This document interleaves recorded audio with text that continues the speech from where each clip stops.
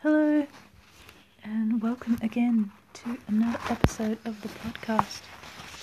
Today, I thought we might try something a little bit different because we've had a lot of Little Kingdoms, and I thought maybe we could try some poetry from Wendell Berry, who's an American, an older American gentleman.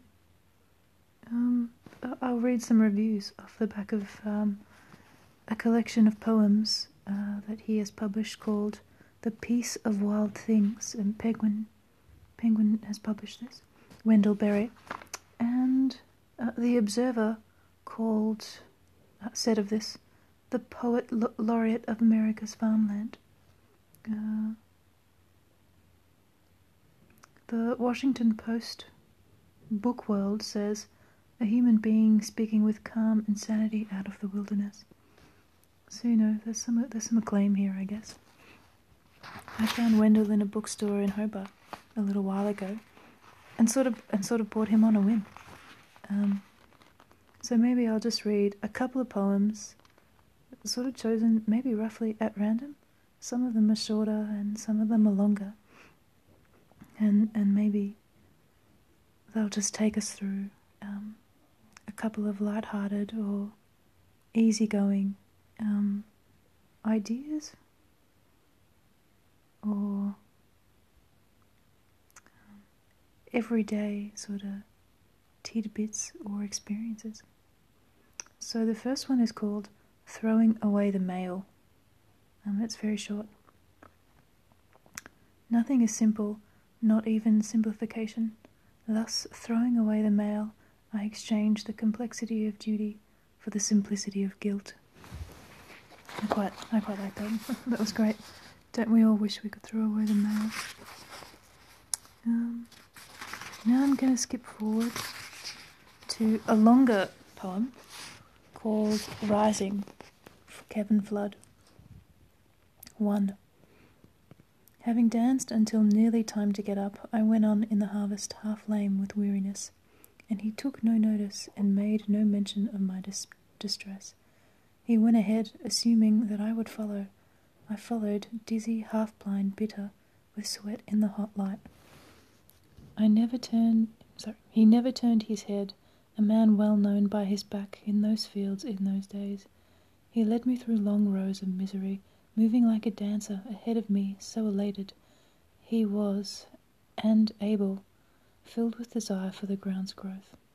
We came finally to the high, still heat of 4 o'clock, a long time before sleep, and then he stood by me and looked at me as I worked, just looked, so that my own head uttered his judgment, even his laugh.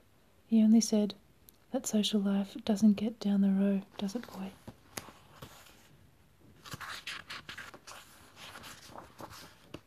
Two. I worked by will then, he by desire. What was ordeal for me, for him was order and grace, ideal and real. That was my awkward boyhood, the time of his mastery. He troubled me to become what I had not thought to be. 3.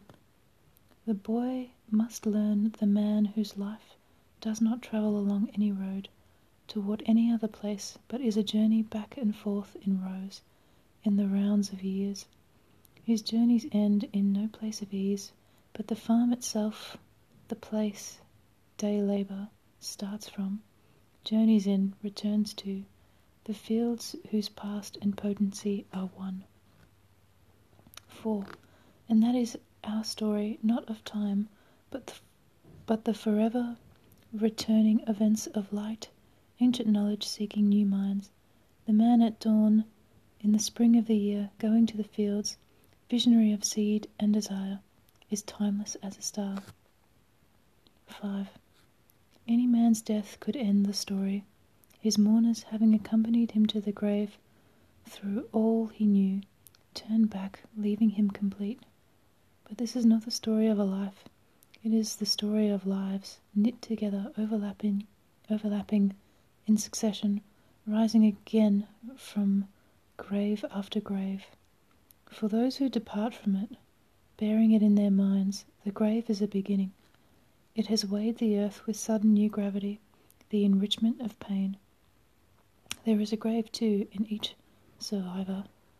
By it the dead ones live. He enters us a broken blade, sharp, clear as a lens or mirror.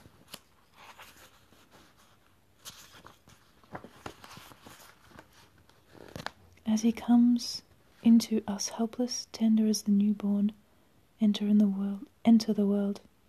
Great is the burden of our care. We must be true to ourselves. How else will he know us? Like a wound, grief receives him. Like graves, we heal over and yet keep as part of ourselves the severe gift. By grief, more inward than darkness, the dead become the intelligence of life. Where the tree falls, the forest rises. There is nowhere to stand but in absence, no life but in the fateful light. 6. Ended, a story is history. It is in time, with time lost. But if a man's life continues in another, then the flesh will rhyme its part in a mortal song. By absence he comes again. This is a kinship of the fields that gives to the living the breath of the dead. The earth opened in the spring opens in all springs. Nameless, ancient, many-lived, we reach through ages with the seed. I thought that was really cool. Yeah, there are nice symmetries there between time and the sowing of fields and then harvesting them, and how cyclical that is, and I guess how people come and go and are replaced. So you might live and then die, but another would come up.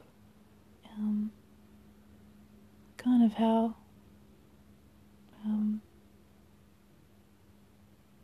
crops are seasonal, I guess.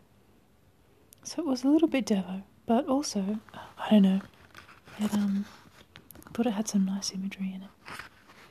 Let's see if we can skip forward to a different poem that is maybe a little bit less Devo. This one is called The Wild Rose. Sometimes hidden from me in daily custom and in trust, so that I live by you unaware, as by the beating of my heart, suddenly you flare in my sight, a wild rose blooming at the edge of the thicket, grace and light, where yesterday was only shade. And once more I am blessed, choosing again what I chose before. This one's called The Blue Robe. How joyful to be together, alone, as when we first were joined in our little house by the river, long ago, except that now we know each other as we did not then, and now instead of two stories fumbling to meet, we belong to one story that the two joining made. And now we touch each other with the tenderness of mortals who know themselves. How joyful to feel the heart quake at the sight of a grandmother, old friend in the morning light, beautiful in her blue robe. What a cutie. This Wendell is a little bit of a romantic. There might be another one at the start that I quite like. That's maybe about birds. Oh yeah, here we go. This one's called The Finches. The ears stung with cold, sun and frost of dawn, in early April comes. The song of winter finches, their crimson bright, then dark as they move into and then against the light. May the year warm them soon. May they soon go north with their singing, and the season follow. May the bare sticks soon live, and our minds go free of the ground into the shining trees. Into the trees, like little birds. Yeah, I dig that one. There's another one, maybe about birds too, that I enjoy, that I'll try and find now.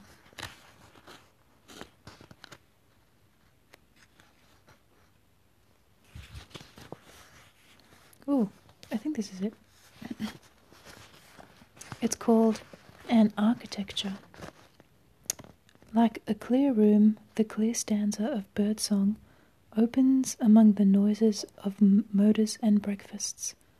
Among the light's beginnings, lifting broken grey of the night's end, the bird hastens to his song, as to a place a room commenced at the end of sleep. Around him his singing is entire. How great's that?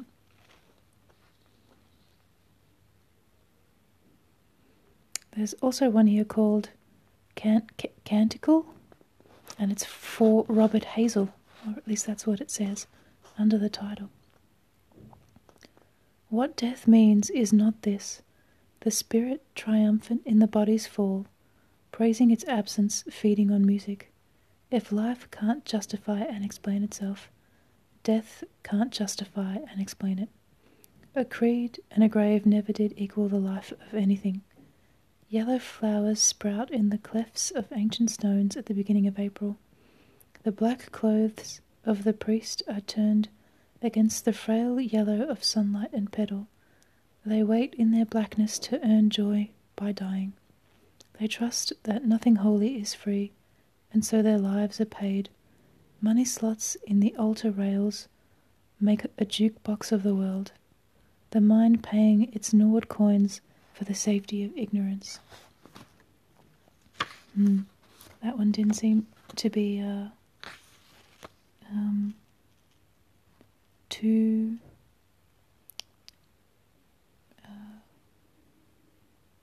oh yeah, I got the feeling that was pretty critical of the church there. But which church? I don't know anything about the history of Wendell. I haven't looked up anything about his religious background or yet whether he has any religious affiliation or anything like that.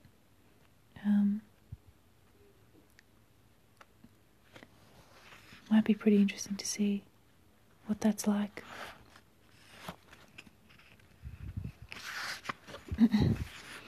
Maybe I'll read a couple of what's called in this collection the Sabbath poems, continuing with the religious theme. So this is the first Sabbath poem. I go among trees and sit still. All my stirring becomes quiet. Around me like the circles on water. My tasks lie in their places, where I left them, asleep like cattle. Then what is afraid of me comes and lives a while in my sight. What it fears in me leaves me, and the fear of me leaves it. It sings and I hear its song. Then what I am afraid of comes. I live for a while in its sight. What I fear in it leaves it, and the fear of it leaves me. It sings and I hear its song. After days of labour, mute in my consternations, I hear my song at last and I sing it. As we sing, the day turns, the trees move.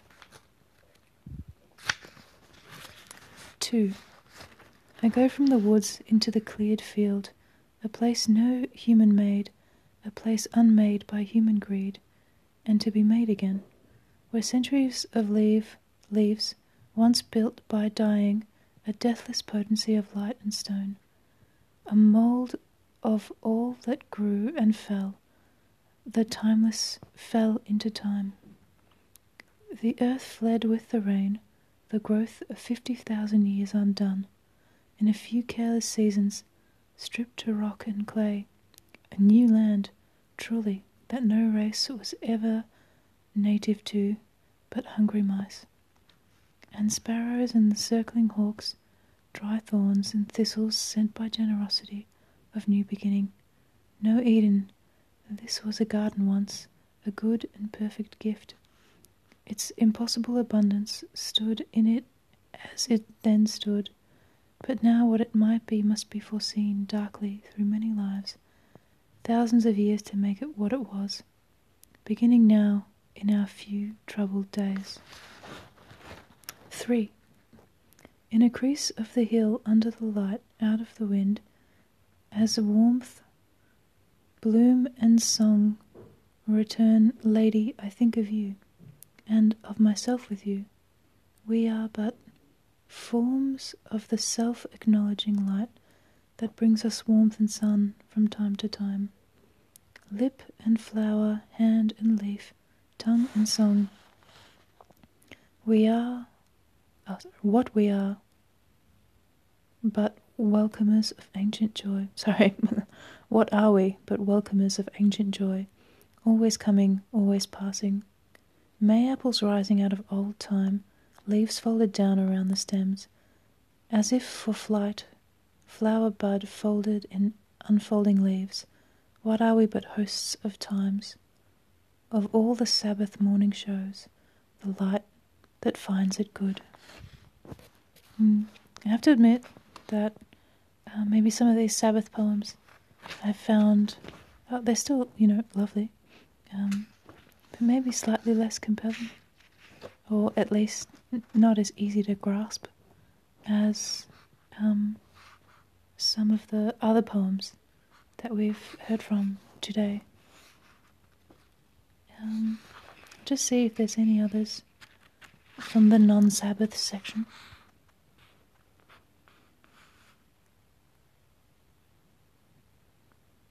No, I think maybe we've heard we've heard enough for today, perhaps. I may return to Tiny Houses, Little Kingdoms tomorrow, with another short story from there. But I thought it might be interesting to try some poems. We may continue to mix it up from now on, with not just Little Kingdoms, but other stories or pieces of fiction, other creations from other people, and maybe even, why not, some more Irish literature. I guess that's it for today's episode. Another short one. It has been. Hope you're having a great day or a good night, depending on when you're listening. Thanks for joining me, and we'll see you next time, hopefully.